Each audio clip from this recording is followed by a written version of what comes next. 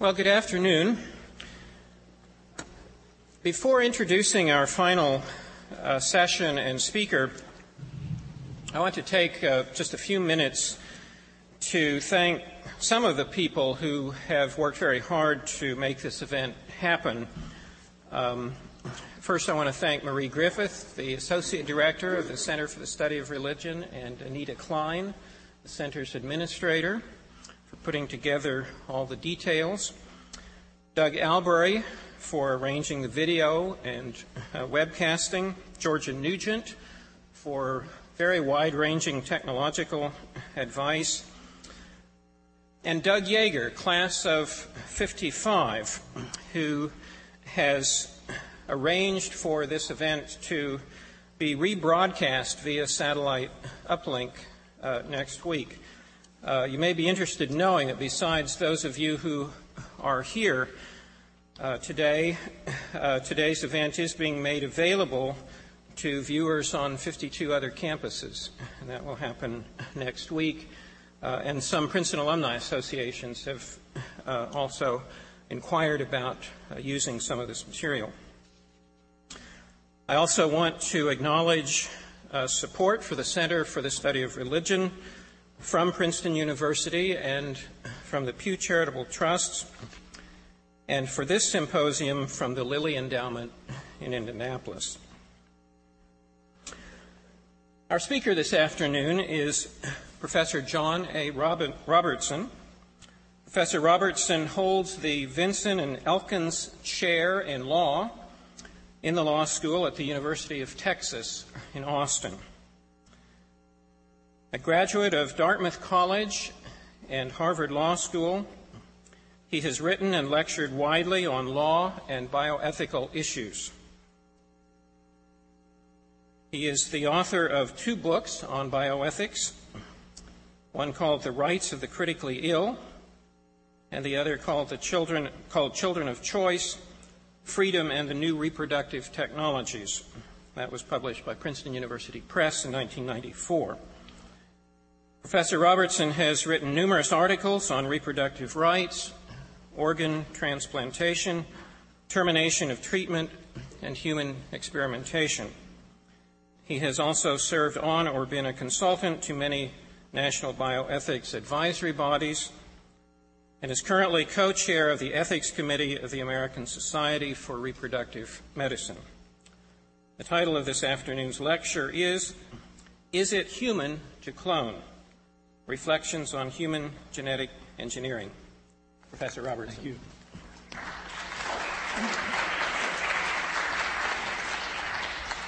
Thank you. Thank you very much. Indeed, there's been a change in the title.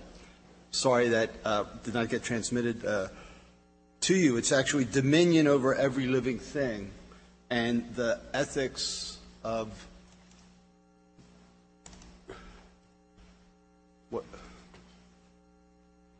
what do we do here?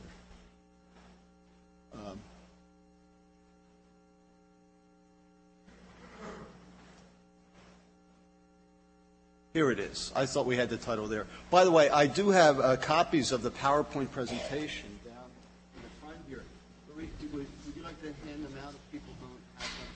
Might help you. I don't want to confuse things too much, have too much going on here, but if you'd like them, perhaps you can follow them. I've decided to change the topic title because cloning, for scientific reasons, is too far in the future to be seriously addressed now. Let me say at the outset here what a great pleasure it is to be here and to be a speaker with the array of other excellent speakers we've had. It's been a tremendous symposium, and I'm very pleased to be part of it. The topic of what does it mean to be human in bioethics could actually cover many issues. And I was glad to see that Gil Mylander went into some of the issues of extending life and controlling death rather than the focus on reproduction that many others have had and which I'm going to have. But I just wanted to remind you, as Professor Mylander did, that there are many issues concerned with being human and bioethics that arise at the end of life that we work through in various ways, and they're on hold for the time being, but they will come back. especially the issues of assisted suicide and euthanasia. We could have engaged these issues with organ transplantation or now implantable artificial hearts. But I'm going to focus on control of reproduction and some of the issues that raises, and there are many topics here. I'm going to give you a brief summary of where we are with these techniques, but focus on embryonic stem cell research and pre-implantation genetic screening. There's not enough time for reproductive cloning, though I could go on that topic. And so for my text, if you will, since this was a Department of Religion, I thought I should have a text, perhaps from the Bible, and I chose the important verse from Genesis where God gives humankind dominion over every living thing that moveth upon the earth. Now, Peter Singer would locate that ethos there as the source of our control over non-human animals as well, and perhaps disagree with its significance there, but I want to take that as a reminder that humankind, having been granted dominion over every living thing that moveth upon the earth, would naturally apply to control of genes and reproduction as well. Indeed, everything in nature that moveth, including human movement, and of course DNA and RNA moves in meiosis and mitosis and transcription and translation. So if you take seriously that dictum, dominion over every living thing, it would appear to extend to the genetic and reproductive area as well. But even a simple country lawyer like myself would not take such a phrase absolutely literally, would want to say, of course there must be some exceptions, and of course that control must have limits. We have the history of devastated environments, holocausts and genocide, cruelty to people and animals, non-human animals. And so, of course, we have a tradition of constraining it within moral and legal boundaries. And so the debate is really about those limits. And Tom Murray and Professor Mylander at Stout brought us into the fray of what those limits should be. And so what I'd like to do is address repro technology and human flourishing and make the general claim that on the whole, dominion over living things, the area of reproductive technology, has generally been used for good. There are some exceptions one could get into, but I want to argue that control over the reproductive process is just a natural extension, if you will, of the creativity and ingenuity of humans faced with their environment here. Now, some disagree with that, would say it's immoral or unnatural because one is interfering with nature itself, and we had an interesting lunchtime discussion of that with the Princeton bioethics students, and it reminded me of a couple lines from Shakespeare, A Winter's Tale, where Perdita is praising her naturally grown flowers that have not been bred to bloom in winter. And the answer is, but why are you so concerned? Nature is made better by no mean, but nature makes that mean. So over that art which you say adds to nature is an art that nature itself makes. Seems to me to take care, at least for purposes of my talk, of the natural objection that somehow it's wrong to intervene in the so-called natural reproductive process. After all, we're part of nature. That's part of natural intervention. But I think there's a more serious concern with reproductive technologies. Aldous Huxley's Brave New World, children are manufactured for specific purposes at the far end, but the concerns that Gilbert Mylander and I think Tom Murray shares these and many other people as well, that somehow repro technology, you're making children, they're not being born, that ultimately, if you continue down this garden path, you'll lead to genetic engineering of offspring in a way that will be highly oppressive and bad. Indeed, some people who take that position find themselves in the position, or often they end up decrying every new application of reproductive technology, or many new applications. Every new step then may appear as dangerously inhuman for what it will do to us or how much closer it will get us to that area of genetic oppression. Indeed, the concern is the slippery slope toward commodification of children as just mere means, never ends in themselves, and that we better halt that now or we'll be in serious trouble. Well, I don't think things are as dire as all that, and I'd like to pursue that further by just giving you a brief overview, the state of the art of assisted reproductive technology for infertility, and say some things briefly about genetic screening, and then go on and look in detail at two extensions: embryonic stem cell research and pre-implantation genetic diagnosis, and see if they are further instances of human ingenuity within acceptable moral bounds or whether they're leading us down the path toward oppression. And I thought it might help, since I am going to say something about assisted reproduction for infertility, basically in vitro fertilization, which I think is now basically a maturing technology with improving success rates up in the 25 to 30% rate, and extensions to donor egg, ICSI, and some other extensions that aren't quite as common that are become assimilated or accepted into practices. I thought it may be helpful to just give you some pictures of the IVF process. Many of you are familiar with it, but many of you may not be, so I thought I'd just give you a brief survey here of what happens for those who are not with it. Obviously, it comes out of the need of infertile couples. 1 in 8 married couples in the U.S. are infertile. There are now techniques available.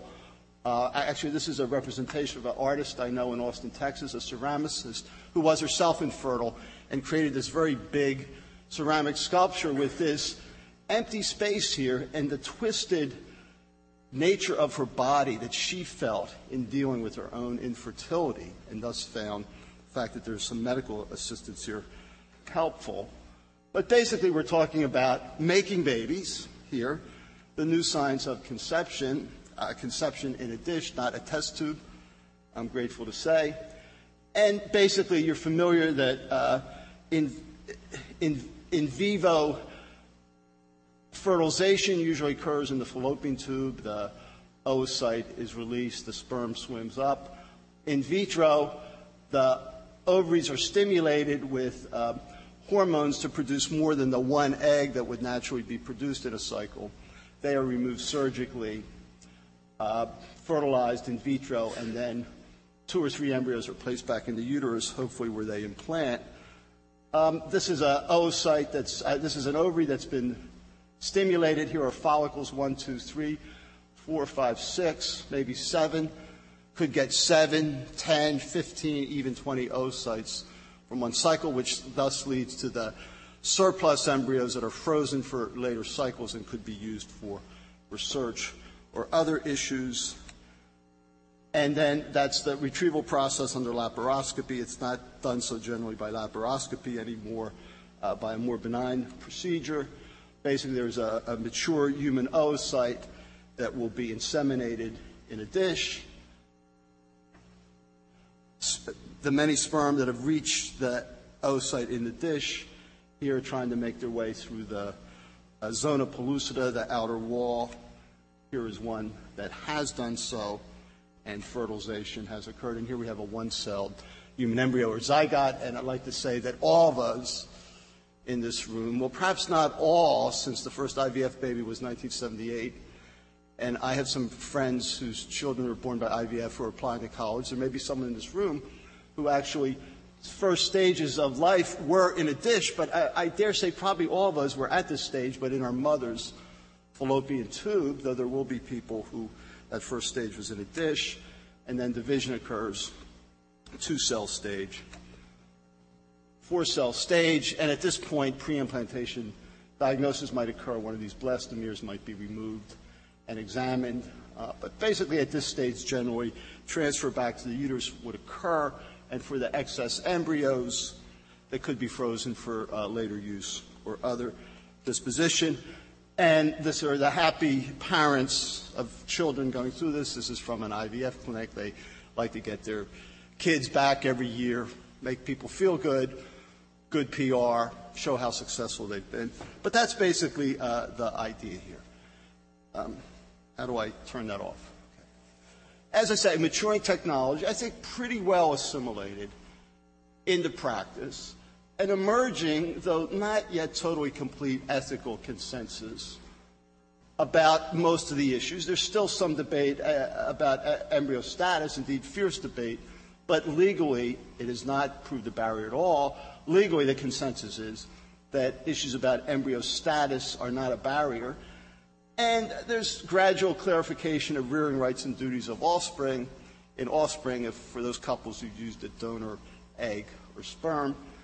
And of course, there's some key issues remaining. Maybe you can't see that there, about consumer access and protection, making sure everyone who needs it gets it, that there's adequate protection. And the UK and some other places have well-developed regulatory systems for that, which do it very well. In the US, it's a much more decentralized system. So that's where we are with basic IVF. Let me just say something about carrier and prenatal genetic screening, which now is widespread as well. Probably at least 80% of pregnancies in the U.S. are screened at some point for serious defects in offspring. And, of course, on the basis of that, some couples may choose to terminate the pregnancy. And there's some issues here. It's become well accepted, but there's some issues here.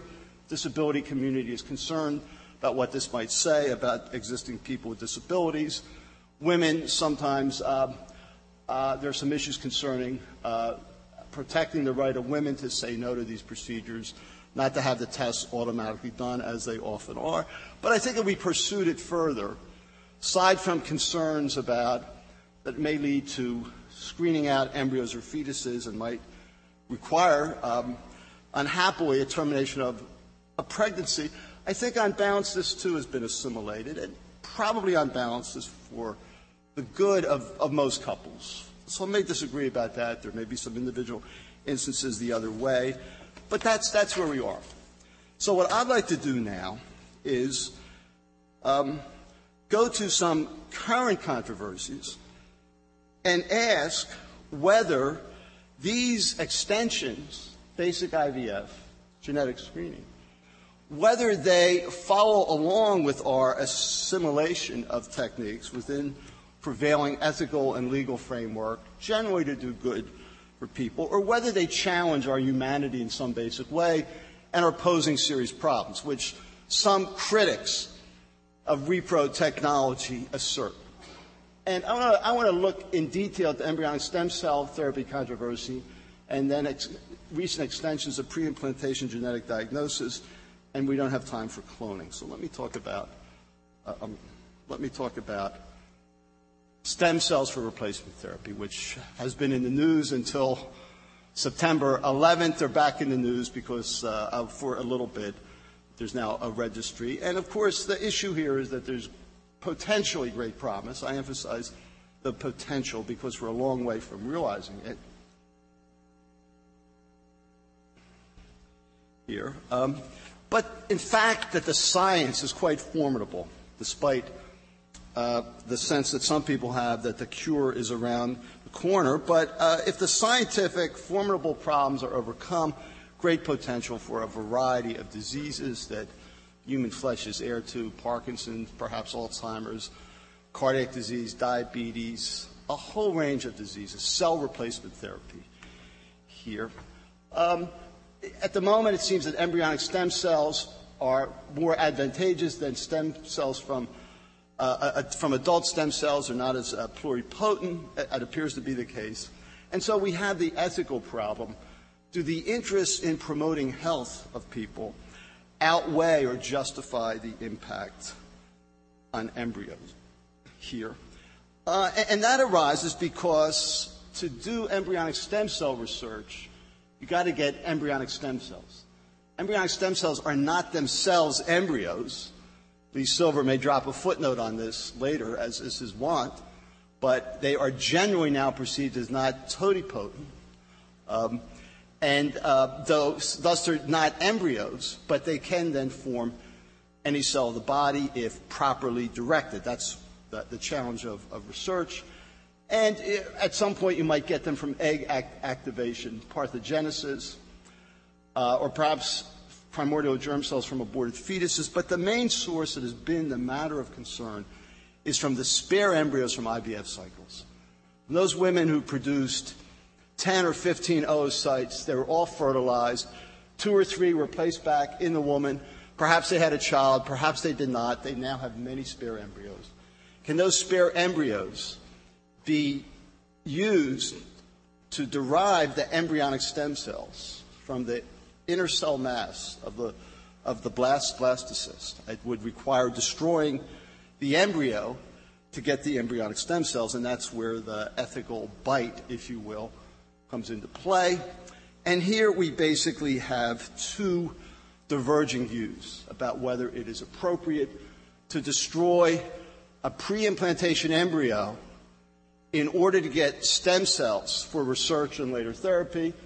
And we know that those persons who take the view that the embryo from fertilization is already a moral subject, a rights-bearing entity with rights and duties, with rights and duties owed to it, would say you can't do it. They say it is a new person, can't do it.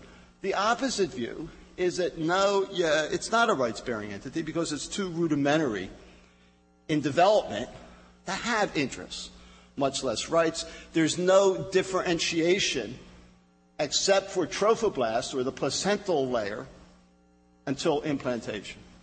The blastocyst, which I didn't give you a picture of, is the inner cell mass, and then it's starting to develop the trophoblast for the placental layer. Once the placental layer attaches to the uterus, then the inner cell mass then develops into the embryo proper. But we're talking about getting those cells beforehand. An important fact here is that it's not individual yet until implantation, because spontaneous twinning could occur. So we have these 2 divergent views. I just want to say something about each view. Know how people, I'm sure there are people who hold both views in each room. Those who take the view that the embryo is already a person are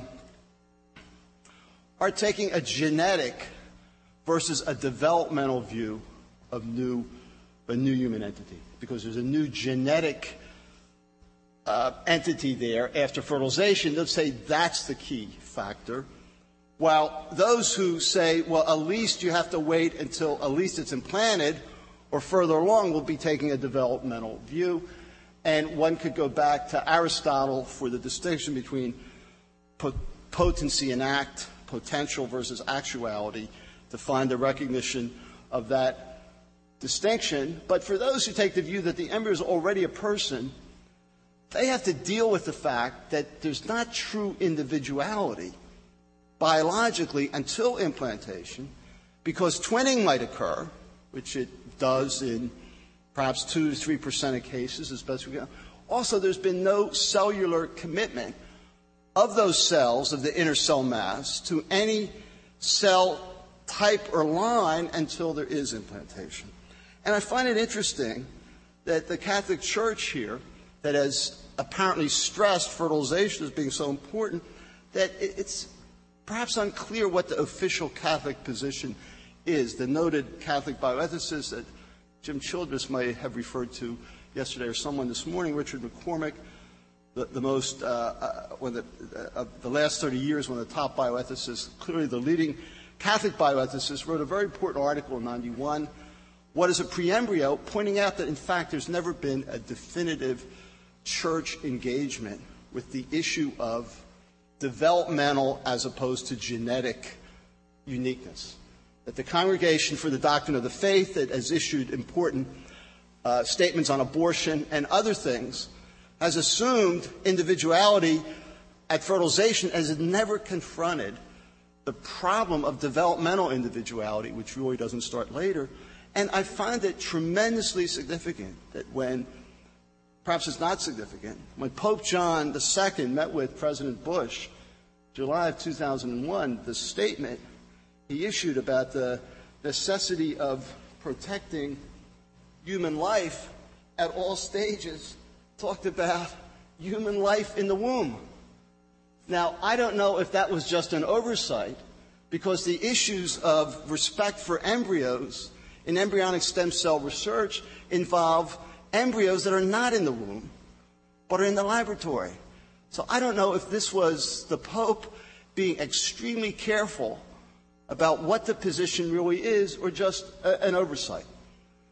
In any event, I simply want to raise the issue for those who follow the Catholic persuasion on this, that if indeed a doctrine is contested, should civil law then so automatically follow a particular position that, say, the U.S. Catholic bishops assert. Now for the other side. Those who view the embryo as not yet sufficiently developed to have rights or interests in itself, let's be clear, they don't say the embryo is like any other human tissue, has no value or meaning at all. Indeed, they talk about special respect, that it may not be intrinsically or morally required. We're not dealing with a rights-bearing entity for whom moral duties are owed, yet they want to take a position of special respect that I understand as position of symbolically demonstrating respect for human life, even at an earlier stage before it is yet a rights-bearing entity. It's not that one is obligated to take that position as such, but it's one that people choose to take to demonstrate or constitute their great reverence for human life, and that leads to needing good reasons then to destroy or manipulate embryos, not for testing cosmetics instead of using rabbit eyes or other mechanisms, but for good reasons. And they would find then something very close to what Richard McCormick and Tom Shannon argue, that there may be a prima facie obligation to respect embryos, but that can be overcome when there are good reasons, and indeed, perhaps in doing so, there should be full transparency and accountability of who's doing research under IRB review. Well, those two positions then lead to where you feel about destruction of embryos for ESL research. If you think that embryo lacks intrinsic moral status, then destruction of the embryo and use of the resulting tissue is fine. There are no moral duties owed the embryo, and this would be symbolically acceptable. You're trying to understand disease, cure it, reduce suffering. On the other hand, if you take the view that the embryo has intrinsic moral status, to which rights and flow and duties owed, then of course destruction for research or treatment is wrong, because one can never sacrifice one life to save another, and that's the case even if the embryo is going to be discarded anyway. Just because someone is terminally ill, you don't have a right to kill them earlier than they otherwise would have died. And to really make that point, like an example from my home state of Texas, which recognizes capital punishment, and I take it New Jersey does as well, though they don't seem to exercise it as frequently, that if someone, a disgruntled relative, broke into the prison and killed the person to be executed, just before they're executed, that would still be murder, because they've deprived them of some amount of life, albeit short. So that's that position. There, I just want to follow out some implications of people who take the view that the embryo has intrinsic status, you can never destroy it, and ask, well, okay, even if you accept that, and I've given some reasons why the biology might differ, et cetera, but even if you accept that, what follows? If it's wrong to destroy the embryo, is it then wrong also to benefit from the destruction? Say if someone else has done the destruction and you've not been part of it? Well, that brings up issues of complicity, and I think it's important to understand this debate to distinguish what I would call causative complicity, where your involvement is such as that you've caused the destruction that you think is immoral to occur, versus beneficial complicity, if you will. You're just benefiting from what you view as an evil act done by others. And it seems to me that that basic distinction fits with our moral intuitions. Using the fruits of past evil doesn't mean that we have caused that evil, or indeed are saying it was a good thing that it happened, or that using those past fruits will cause future evils to occur. Evils to occur. And indeed, we have many examples of that. We're all against murder. Both sides of this debate are against murder.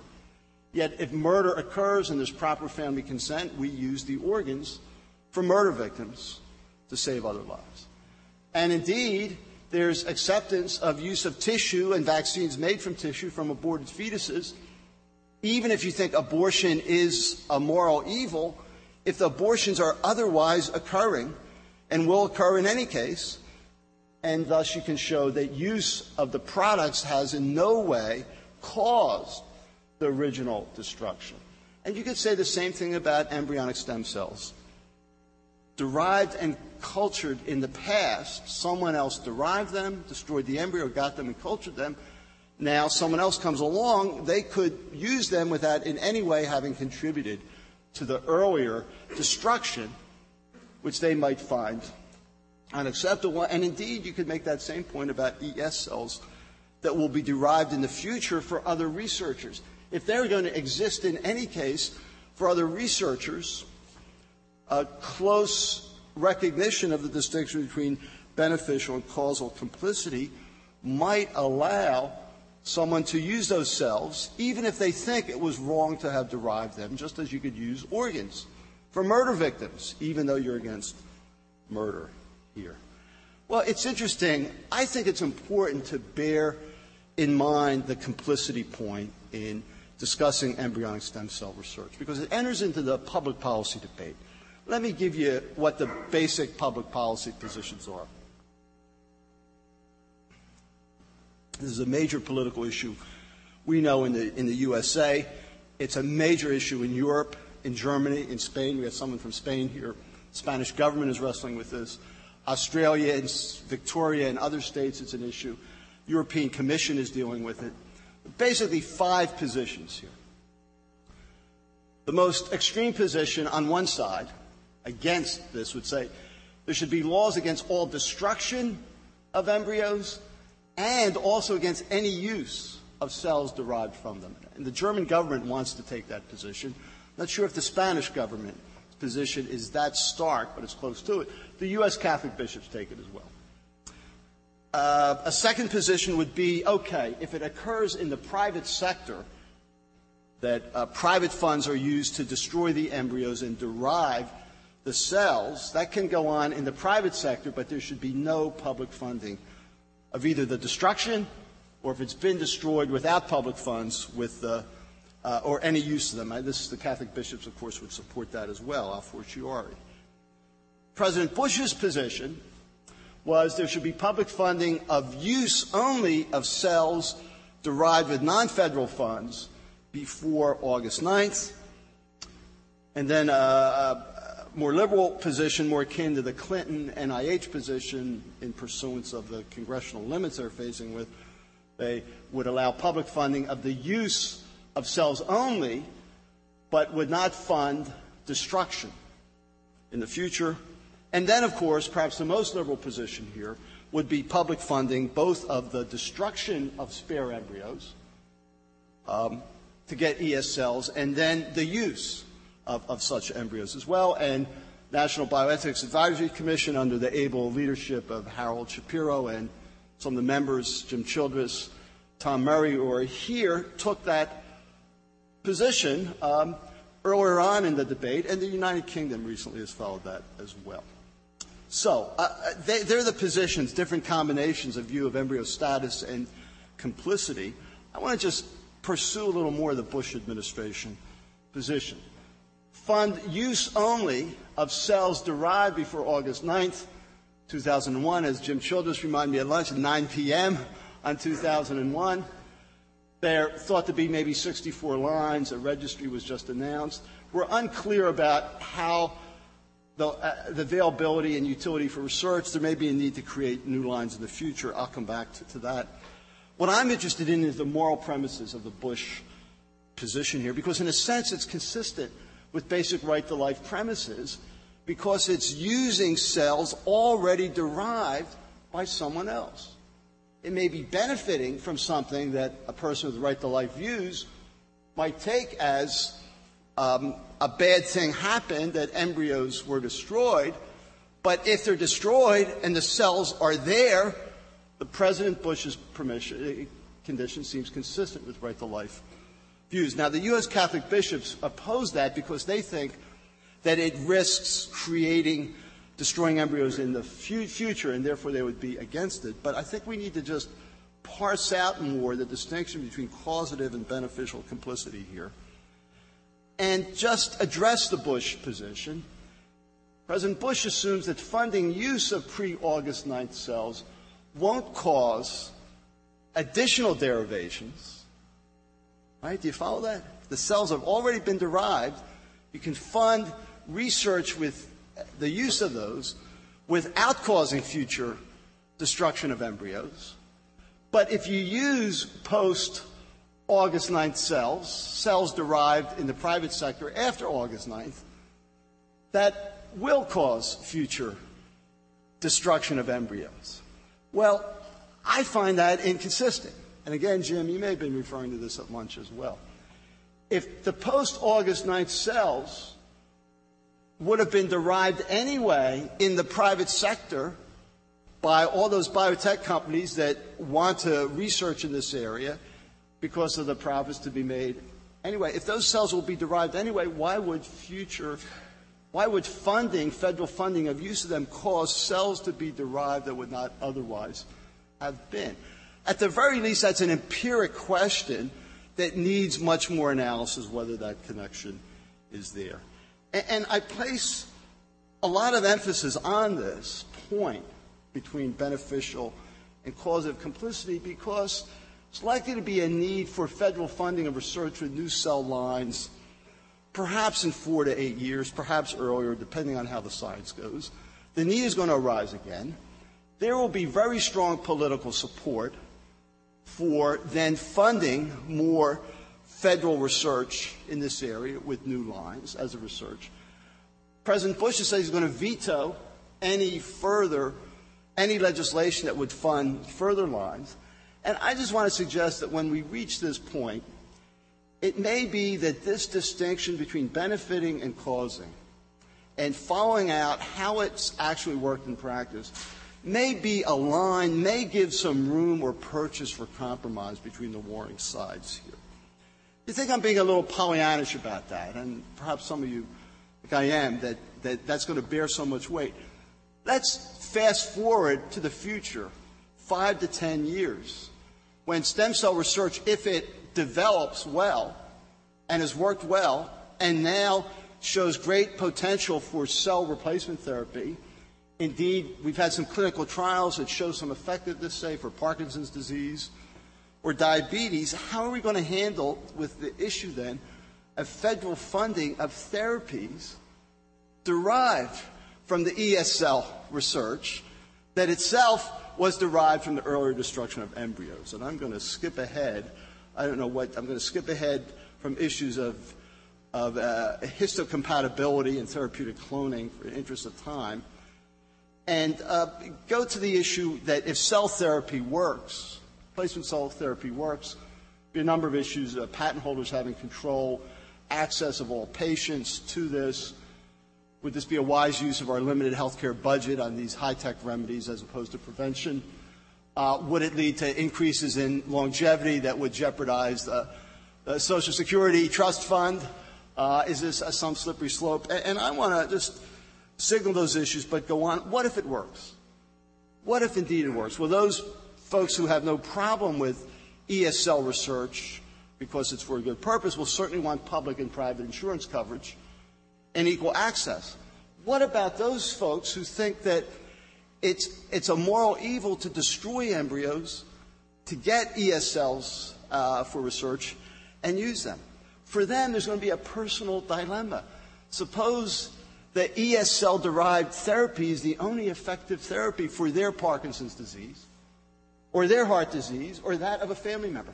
They will have a terrible personal dilemma of whether they're going to follow their conscience, if you will, and not get the only treatment that will work, or whether they will somehow find some way of saying it's acceptable, even if they take a strong stance on the matter of conscience, that it doesn't fit with their religious position. Why should that view control public funding? of this? Do they really think that it would be better that patients die or suffer rather than use cells derived from destroyed embryos by someone else way in the past? Aren't there many worse threats to human flourishing? Isn't this a better way to protect human flourishing? I would like to suggest that when we are at that point, this issue of causative versus beneficial complicity may be the key, the way to negotiate this terrain, that the attenuation of the connection between the cell used for replacement as a therapy and the original derivation may be now so remote that there's space for compromise, drawing on this point I've said. Well, that's what I wanted to say about embryonic stem cell research here, and I think this makes, I hope this makes the more general point that if one ends up in favor of ESL research and society goes that way, is this a threat to basic values about our humanity? I'd say no. This is just a focused debate about what particular societies take as the demands of respect for potential life in light of the trade-offs. It's a debate about the proper limits of moral complicity, distinguishing beneficial and causative complicity in research and therapy, and the role that public bodies should play there. It's rather a focused debate like others here and poses no special problem to our humanity or our dignity as humans if we end up then being in favor of. So I have a little time. Let me just go on to one other technique and try to make the same point about pre-implantation genetic diagnosis, which is now done for autosomal recessive and X-linked diseases, the advantages it screens prior to pregnancy. Couples who know they have a 1 in 4 risk, say, the child with cystic fibrosis, sickle cell anemia, Tay-Sachs, rather than go childless, they'll get pregnant, they could take the chance then the child will have the fetus will have the affected condition, undergo prenatal diagnosis, and perhaps abort. Well, pre-implantation genetic diagnosis has advantage of screening prior to the pregnancy and avoiding abortion. Of course, the disadvantage is it's non-coital, costly, and embryos will be discarded. As a result, the pro-life side will find that unacceptable. A pro-choice side would say it's up to the woman involved. And again, I have a few slides on the procedure, so maybe I'll just show them here. Moving to my next set of slides. This is that focused? Someone focus that? This is a micro. Is that focused? Okay. Can people see that? Basically, that's under a micro manipulator holding by air this cell here. This will be then intruded upon. Basically, one of these blastomeres will be removed and then subjected to genetic analysis. If the test is positive for the condition of concern, that remaining embryo won't be transferred. If it's negative, it can be transferred, and I'll just show you how that works. These are now mouse. This is now a mouse embryo here. It's held in place. The pipette comes up to take out goes into the embryo to suck out one of the blastomeres. There it's pulling it out some more. And then this blastomere would then be examined and the decision would be made. You can put the lights back up again. Okay. The lights back up. I thought I hit that B. Okay. So let's now look at some of the issues that arise here. And I've given you the basic background, and I just want to talk about some extensions. Because pre-implantation genetic diagnosis, again, people may differ about it, but it's basically has worked its way into the armamentarium. It's not done as widely as one would think, but there's an acceptance of it for at least X-linked and autosomal recessive diseases, as I've said. And now we want to look at extensions of it. That's where the technology is now. Shall we use this for other things? And that's where the argument comes in. Well, that's leading us down the slippery slope to eventually genetic selection of everyone. We have to be very careful. Perhaps we should stop here. I don't have time about extending this to pre-implantation genetic screening, say, not for a disease itself, but just a susceptibility such as BRCA1, the breast cancer gene. So I want to focus on using, I don't know why this, I'm going to focus on using this for a couple other reasons. And the use I want to focus on is a recent one that's been in the press and raises all these issues, designing children, etc., where parents have a child with serious blood disorders, where they will need a bone marrow transplant to get hematopoietic stem cells, not pluripotent stem cells, but hematopoietic stem cells to reconstitute the blood or immune system. Maybe a form of leukemia. It may be Fanconi's anemia. Parents with children in the state are desperate. Their child, their loved child, is probably going to die unless they can get a bone marrow donor or a cord blood donor, but often they're not available or they're not a good match, and some parents think of conceiving another child in the hopes that it will be a good match. The problem is that there'll only be a 1 in 4 chance that it will be that close HLA match needed here. And indeed, if the first child has a genetic condition such as Fanconi anemia, it's a 1 in 4 chance that that child, that the new child might have the disease of concern. So rather than having a child, which many parents have done here, wouldn't it help matters if they could determine in advance whether the new child they conceived would be a suitable donor? Well, they could do that by coital conception and then prenatal screening, but then abort in a case such as that sort? They often would not, but then they've lost the chance on helping the first child. What about pre-implantation genetic diagnosis there? And here, there are several issues. There are embryo status issues. There are issues, does it commodify embryos? Will it work? Access and cost. And I simply want to say, focusing on the embryo status issues, obviously this is unacceptable. You believe that the embryo has rights, has intrinsic moral status because you'll be creating and then destroying embryos. However, if you take the developmental view of embryos, early embryos are still too rudimentary to have interests and rights. No moral duty owed to it as such. The question then becomes whether the symbolic or expressive concerns that people who don't take the right to life position still hold would still arise. And it seems to me here, creating embryos knowing that all won't be transferred, only those that have the proper HLA matching, seems rather akin to standard IVF, where more embryos are created than will be transferred, or standard PGD, where some embryos won't be transferred. And it would seem to me that protecting the health of the existing child is as good a reason for creating more embryos as basic IVF for infertility is, or avoiding offspring with genetic disease. So it seems to me that rather than threatening our humanity or leading us down a slippery slope, this is an extension, but it's one that should be acceptable, all things considered, for the parents in this very difficult setting who love their first child so much that they're going to all this trouble, and of course will love the second child as well. Now let me contrast that with another issue that's been in the news recently about pre-implantation genetic diagnosis for gender selection, which I think we can distinguish from the case I just talked about.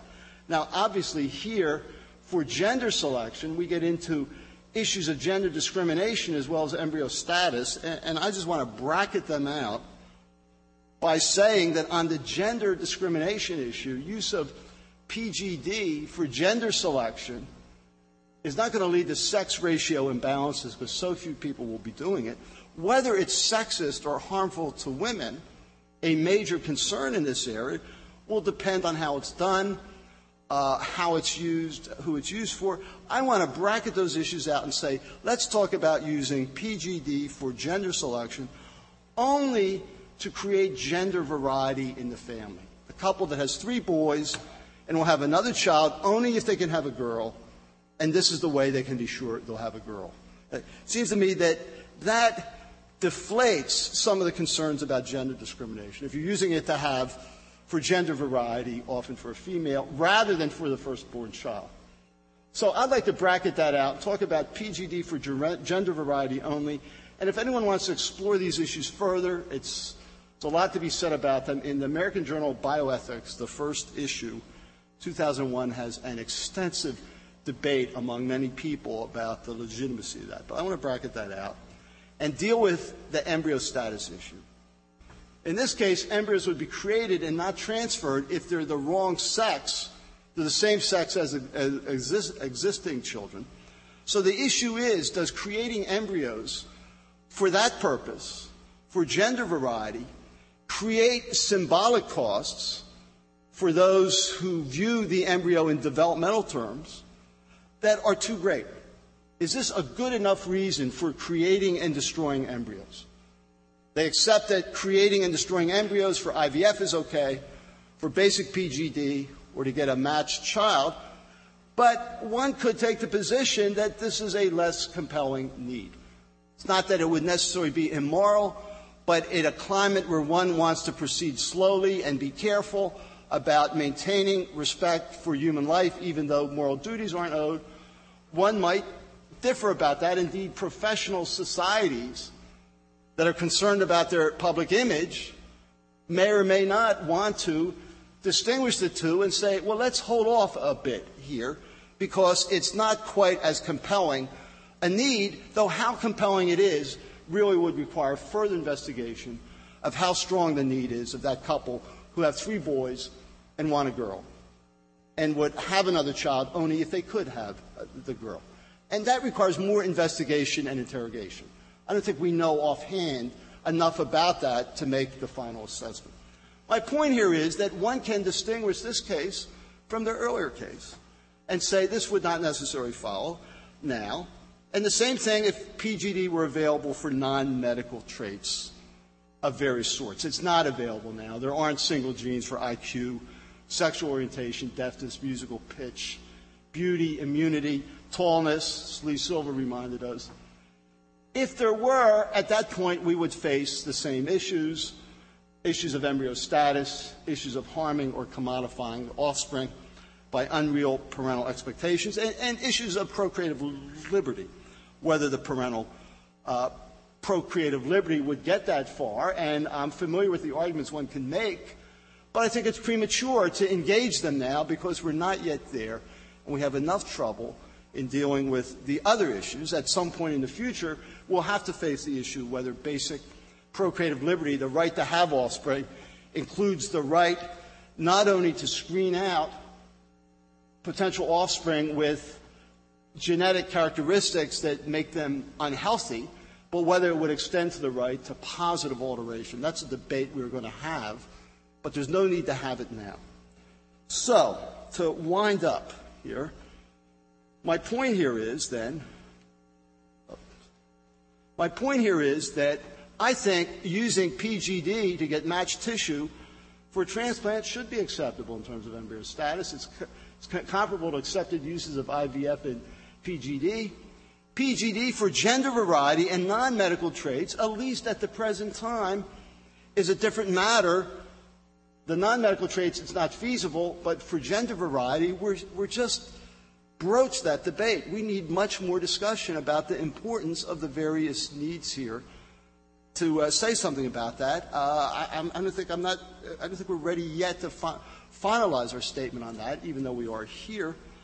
And that on balance, the parental concern for the existing child is a valid reason for PGD, for HLA matching for an existing child, and that the slippery slope concerns are not a concern because we can analyze each additional use on its own merits. And it doesn't mean that we accept PGD for HLA matching that we're going to do it for these other means either. Each one will be addressed on its own, or should be. Indeed, the biggest challenge with PGD, I think, won't be the embryo status issues, but making sure everyone gets access to it. The ethics of distribution may be more important about PGD for HLA matching than the ethics of embryo status, which, of course, have occupied all my time here. But when we get down to it, when we get through them, they may be the key issues. So, inhuman, threat to basic values, to use PGD for these additional reasons? I don't think so. It's a debate, again, about our basic ethical, moral, legal commitments in a society and how they work out. In working that out, there is a recognition of limits. and concerns for at least for some people, the symbolic meaning of potential life, if not the actual, the welfare of offspring, the effect on women, that the slope is anything but slippery here. The final assessment, dominion over every living thing that moveth, yes, that is the engine that drives our scientific and therapeutic enterprise, but we know that it's not free of limits and morality, that we must and often can meet existing ethical and legal norms of acceptability. Indeed, that's the challenge of our dominion over every living thing that moveth, is to define those norms and limits in a way that reflect our sense of being human. Well, let me then just close. It's a little poetry from the previous speaker, which I strongly applaud. I don't have anything quite as sexy as after making love, I hear footsteps. But I do have a line from a couple poets that I think are worth stating, from Les Murray, the great Australian poet here, who has a line that talks about DNA as life's slim volume, spirally bound. It's what I'm about. It's what I'm around.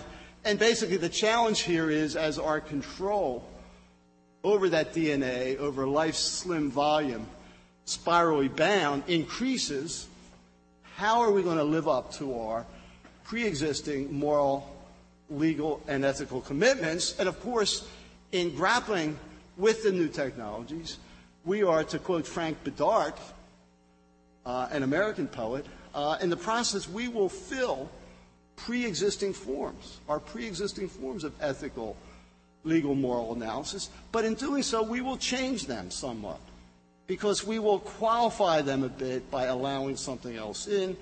We will change them, and in doing so, it will change us a bit too. That should not be an E there. It will change us. But of course, that's the challenge with being human and having brains and creativity and ingenuity for exercising dominion over every living thing that moveth. Thank you.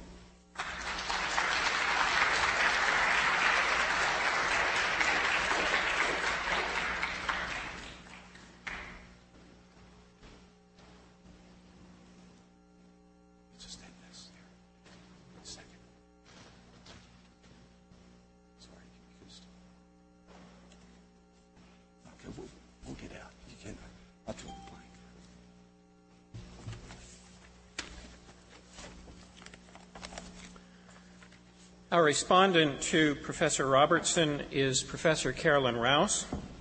Professor Rouse teaches in the anthropology department here at Princeton. Her teaching and research interests include topics that bear directly on questions about religion and its relation to difficult bioethical decisions. She specializes in medical anthropology, visual anthropology, resistance, critical race theory, and consciousness. She has done extensive field work with African American converts to Sunni Islam and with children and adolescents who have long-term illnesses or disabilities. Professor Rouse.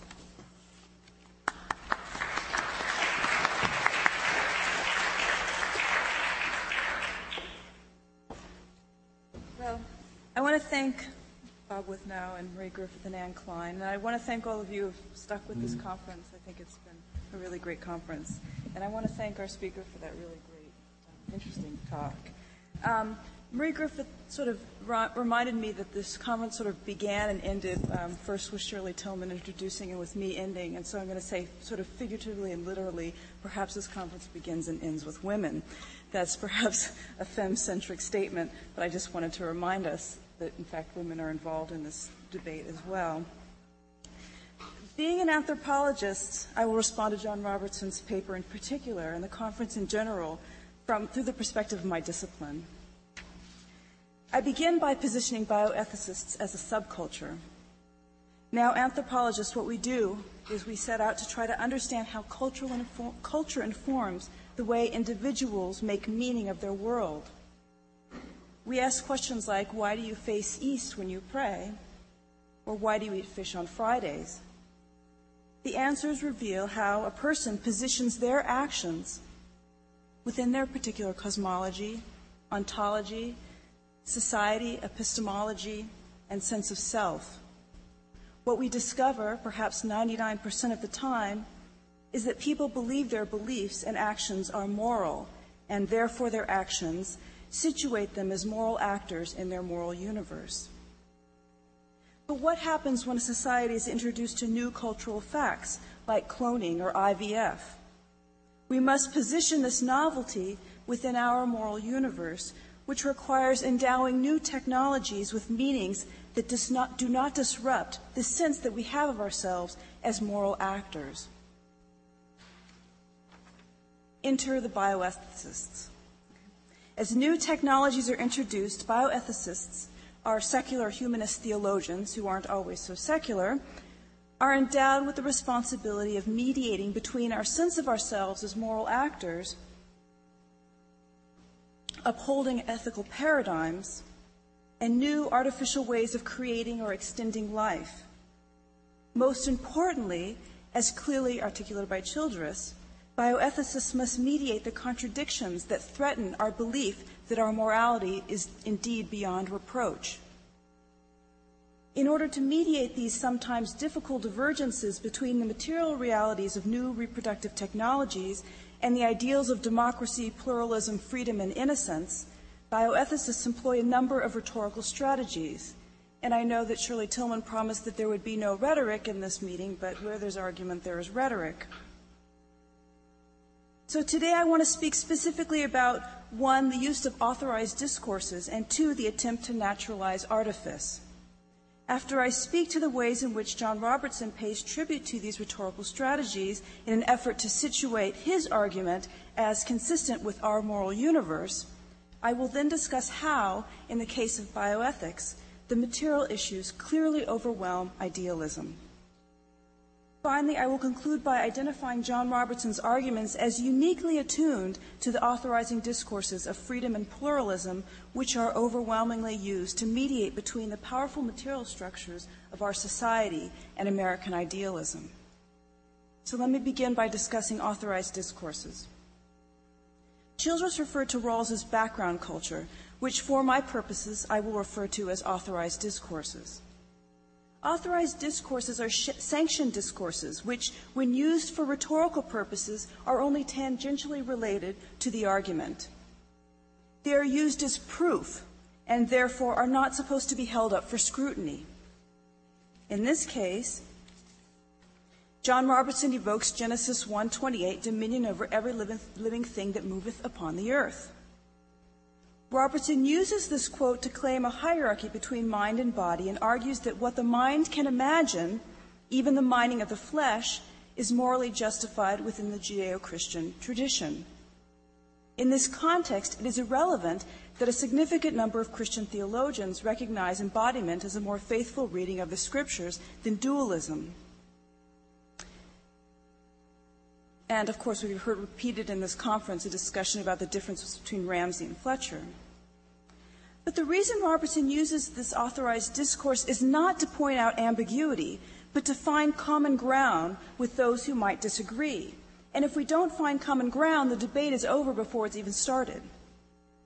Former Yale law professor Carl Becker describes how if two people agree on what is relevant and methods for deduction, they can argue for hours, basically endlessly. But when confronted with people who use other forms of evidence and proof, and he gives examples, politicians and preachers, then, quote, before the night is well begun, the discussion peters out. We see that it is useless to go on because their thought is vitiated, not merely on the surface by prejudices peculiar to them as individuals, but fundamentally by unconscious preconceptions that are common to all men of their profession. Becker then proceeds to say that what the differences between professors, politicians, and preachers can be surpassed if we simply find what we have in common, which he reveals is Western philosophy and Judeo-Christian theology. And I say this only to emphasize that in this discussion and in this debate, there's more common ground than perhaps we want to admit. Well, bioethics is primarily a debate between just these groups, preachers, politicians, and professors. And Robertson attempts to find common ground by evoking Genesis, which defines him as an heir to a Western philosophical lineage. He does not, for example, use the Hanafi school of Islamic law that defines ensoulment of the fetus as occurring at 120 days after conception. This discourse, for the most part, is not sanctioned by most Americans, and therefore, to have done so would have identified him as an outsider and limited his ability to reassure his audience that a liberal use of reproductive technologies is consistent with our ethical paradigms. Cultural knowledge is not comprehensible in a vacuum, but rather cultural knowledge is relational. And authorized discourses are a shorthand for the cultural metaphors, stories, and myths that we use as a means of locating this otherwise decontextualized scientific knowledge on the roadmaps that guide us in our moral universe. Robertson's attentiveness to his audience brings me to the importance of recognizing the performative elements of rhetoric. The evocation of authorized discourses is a way to signify cultural membership. And by implication, if one is a cultural member, one is moral. I study the everyday practices of bioethics, and in my experience, authorized discourses rarely change people's minds. That point was driven home to me studying the case of a family fighting the imposition of a do not resuscitate order on their child. This extremely marginal family, both racially and economically, evoked right to life and family-centered care discourses. And while they never changed the minds of the physicians who believed that continued care was futile, the use of the rhetoric was part of the parents' performance of moral character. The performance of moral character was enough to legitimate the parental rights, which meant the hospital, out of fear of a public relations nightmare, could not send the child to a nursing facility where a do not resuscitate order would have automatically been imposed. In other words, the authorized discourses accessed in bioethics debates do not necessarily change minds, and perhaps Robertson did not intend to use this passage to do so, but it did situate him as a legitimate participant in the debate that is at once both secular and theological. The second rhetorical strategy I want to talk about is naturalizing artifice. At the base of a lot of bioethical thought is the assertion that the natural world is just. And after our lunch, I realized that I have to modify my comment a little bit, because I guess some people were saying that no, it's not about the natural world appearing just as a way to position bioethical debates. But anyway. But most ethicists have a strong belief that if one can determine scientifically the nature of what it means to be human, we can mirror nature in public policy. This would, of course, automatically make legislation regarding creating and extending life both rational and moral. Since Darwin published The Origin of Species in 1859, his descriptions of natural selection, species diversity, ecological balance, and evolution frame what I call moral Darwinism. John Robertson uses a kind of moral Darwinism upon which he constructs his argument about procreative liberty, or the right to reproduce. In describing why some limits should be imposed on cloning, Robertson describes the problem of genetic advantage, quote unquote, which resonates with ecological concerns for species diversity. He also talks about gender variety when he talks about the ideas of picking a gender for your child. In addition, in Children of Choice, he says, quote, although the desire to reproduce is in part socially constructed, at the most basic level, transmission of one's genes through reproduction is an animal or species urge closely linked to sex drive, unquote. Moral Darwinism, which we can read as positivism, replaces natural law, but while it can unmask some of the presuppositions regarding the moral significance of the body as defined by Christian theology, Lisa Cahill reminds us that sometimes the rhetoric of the natural disguises other power relations. And then I want to talk about embedding bioethics in stories. The unquestioned principles of moral Darwinism and dominion over the earth cross-referenced with the ideological domains of freedom and pluralism frame John Robertson's argument for procreative liberty. In the end, however, regardless of how well-crafted their rhetorical arguments are, or theoretical arguments are, bioethicists recognize the need to embed theory in stories. John Robertson portrays couples who use new reproductive technologies and doctors who assist them as moral citizens. On the Human Cloning Foundation website that I accessed through John Robertson's website, the benefits of cloning are described in a number of stories, and I want to read my favorite. Quote, a boy graduates from high school at age 18. He goes to a pool party to celebrate. He confuses the deep end and shallow end and dives headfirst into the pool, breaking his neck and becoming quadriplegic. He suffers chronic unbearable pain, which, anyway, I'm not sure how that works with quadriplegia, but that's my own ignorance. In any case, he's a poor, suffering soul. Or is he? Nope. The story goes on to say, at the age of 21, he inherits a $10 million trust fund.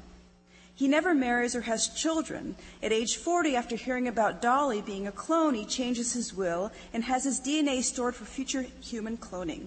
His future mother will be awarded $1 million to have him and raise him. His DNA clone will inherit a trust fund. He leaves $5 million to spinal cord research. He dies, feeling that although he was robbed of normal life, his twin clone will lead a better life. And that's the end of the story. And there are many of these stories. And all of the stories portray the consumers of cloning as moral citizens with a sizable fortune, which is supposed to imply, in the idealized American moral universe, a strong work ethic. The corollary, of course, is if the consumers of new reproductive technologies are moral agents, then cloning is moral and therefore should not be banned. Clearly, legislative action for or against new reproductive technologies will be, in large part, the result of morality tales told by people with diabetes and Parkinson's, who will drown out the man who asked at a congressional hearing if his IVF babies, which of his IVF babies would the government take, Johnny or Bobby? As we can see, an atom is no more conscious or human than a DNA double helix. And one is hard-pressed to identify the destruction of an embryo that has undergone 16 cell divisions as tragic any more than we mourn natural cell death that occurs regularly in order to maintain the life of our bodies. But as I said, science makes no sense outside the context of our elaborated cultural stories and myths. To conclude, I began my response by describing how bioethicists represent a subculture. As a subculture, they mediate potential contradictions between new technologies and our sense of ourselves as moral human beings. We see mirrored in the plethora of opposing bioethical positions our pluralism. So what agency do bioethicists have? While their arguments are quite elegant and helpful in mediating contradictions, their agency, I believe, is overwhelmed by material interests. For example, the human genome is being patented, which speaks to the power of special interests. And when embryos move from being private property to potentially being public trust, their status shifts. In addition, discussions of passive euthanasia are often situated in hospital insurance cost-benefit analysis. In addition, I don't know if you know about Monsanto, but they developed these bug-resistant strains of rice where they inserted a termination gene, which meant that they would sell the rice to these poor farmers in third world countries, and at the end of that cycle, the farmers would have to buy a whole new round of these seeds because the genes could not reproduce. There was this termination gene. And I think that these issues make stem cell research sort of an ethical cakewalk.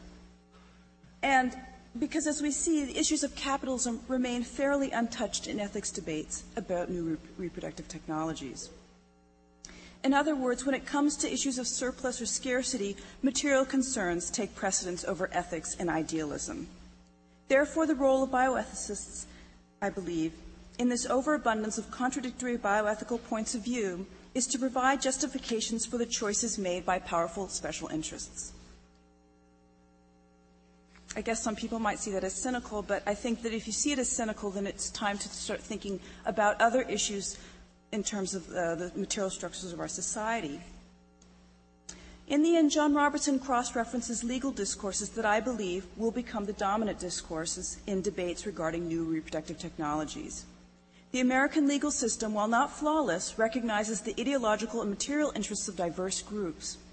Robertson's procreative liberty framework is well attuned to the American desire to protect the rights of all citizens, regardless of race or class. At the same time, it leaves the door open for the development of a regulated market.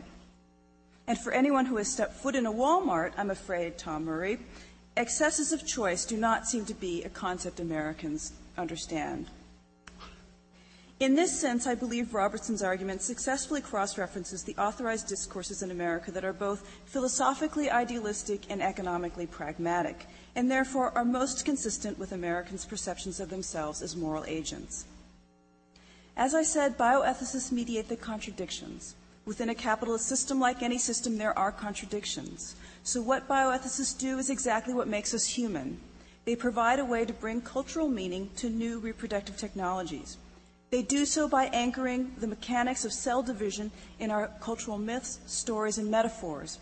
By doing so, they position us as moral actors in our moral universe. In other words, what makes us human is this conference, which has provided us the opportunity to make meaning of our world.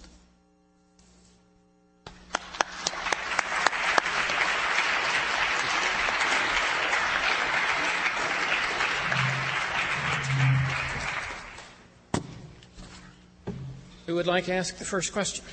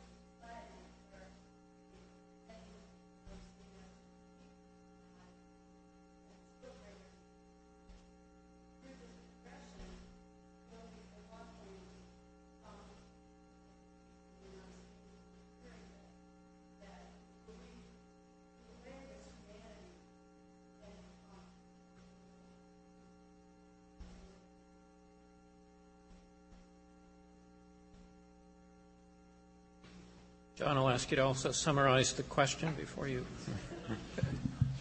That, from what I understood, this is from someone who is a born-again scientist and working in science, but with a deep religious commitment, that will these technologies lead us, rather than to be more like angels, more like beasts, is how I captured it. Is that close enough? And will we lose part of our humanity? I think that's a very good way of presenting the very theme of the conference. By making use of these technologies, do we lose our humanity in some basic way? Excuse me. The thrust of my remarks was to the contrary. Rather than lose our humanity, in a way, it's expressing it once again in using our intelligence and creativity to deal with nature and improve upon our existing problems. I emphasized in the healthcare and reproductive areas. So I don't think that is the way we are going, though obviously there are individuals who could use these in ways that cause more problems. I think the general thrust of reproductive technology has been for the good, because it comes out of our considered traditions of ethics and law that require respect for individual choice and avoiding harm to others. So. Yes.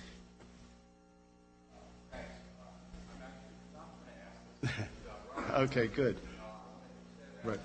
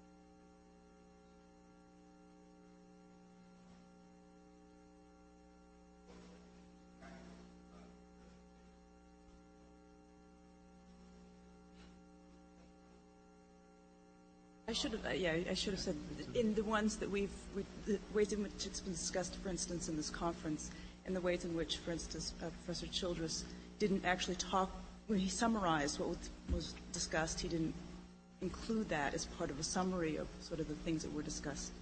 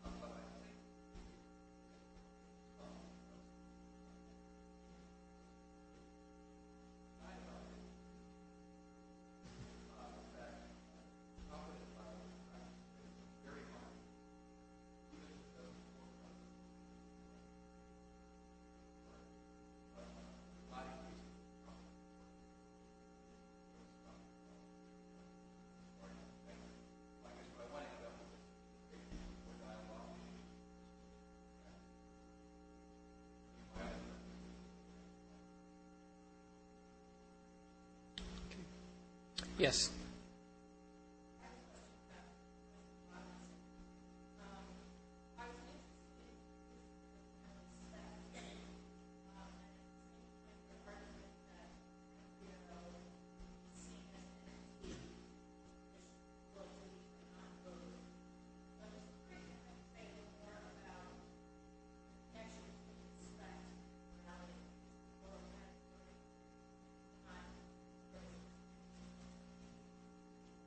Special respect for the embryo, which distinguishing the embryo, the pre-implantation embryo from, say, some other human cell, a skin cell, is a way that people choose to define their relationship to potential life by recognizing that this is an entity that, if implanted in a uterus, could become a new person.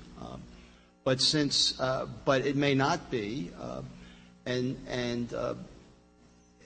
it's not a moral category in the sense that it presently has moral status as a rights holder to whom moral duties are owed, yet we may choose to invest it with meaning as a way of defining or constituting our own relationship to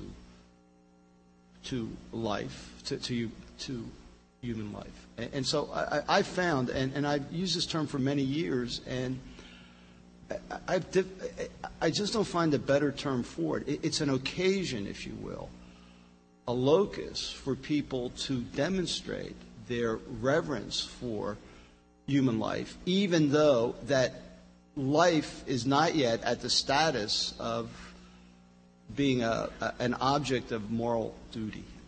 And I could go on more about that, but that's basically the approach. And when one looks at even people such as Richard McCormick or Tom Shannon and other Catholic bioethicists, or others who talk about these issues, even someone as vague and undefined as Glenn McGee writing about embryos, the need of how we're going to talk about and deal with these, I find that the idea that this is an occasion for defining or showing or constituting one's relationship to potential life as perhaps the best account that I can see. It's an occasion to express that commitment, even recognizing that it's not morally obligated or morally obligatory at the time.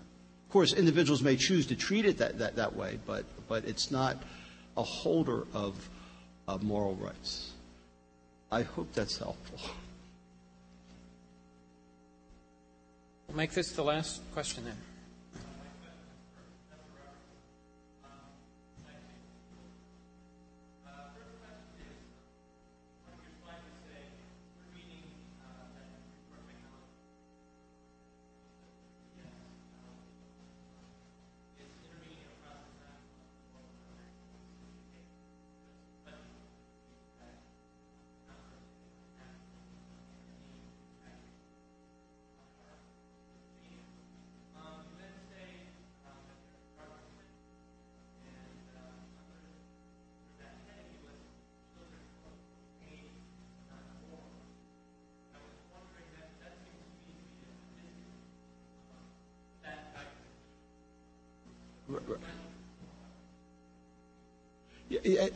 That dark side, everything I put there was not my own view. I was actually referring to views of others in this debate, those who would argue that part of the dark side is even short of the Huxleyan brave new world of laboratory-made babies with pre-designed characteristics. There are some people who view many kinds of reproductive technologies as per se wrong because the child is made, not born. Professor Mailander expressed that view earlier. So I was just referring to that other view there. It does, capture the notion that, one could end up using technologies in a way that would not have concern for the offspring eventually born. But that's certainly a risk that one has to recognize. I don't think that's a major risk to date with how technologies have been used. The really interesting questions I find in this area will arise with the ability to manipulate DNA prior to birth, the way that Lee Silver was doing with replacing chimp DNA with human DNA in a routine fashion. When that technology becomes available, we have a whole host of problems of when it may be used, if at all, is it ever proper. Then some of the concerns of the dark side will be more salient, I think, and more important than they are now. But in one view of nature, it would still be natural, if you take the expansive view of nature, anything humans do is natural because they are part of nature. It would not be unnatural. It may be wrong, but then everything that's natural is not correct. As we know, nature read into the claw. So, do we have time? Okay, well, thank you both. What you want? Okay.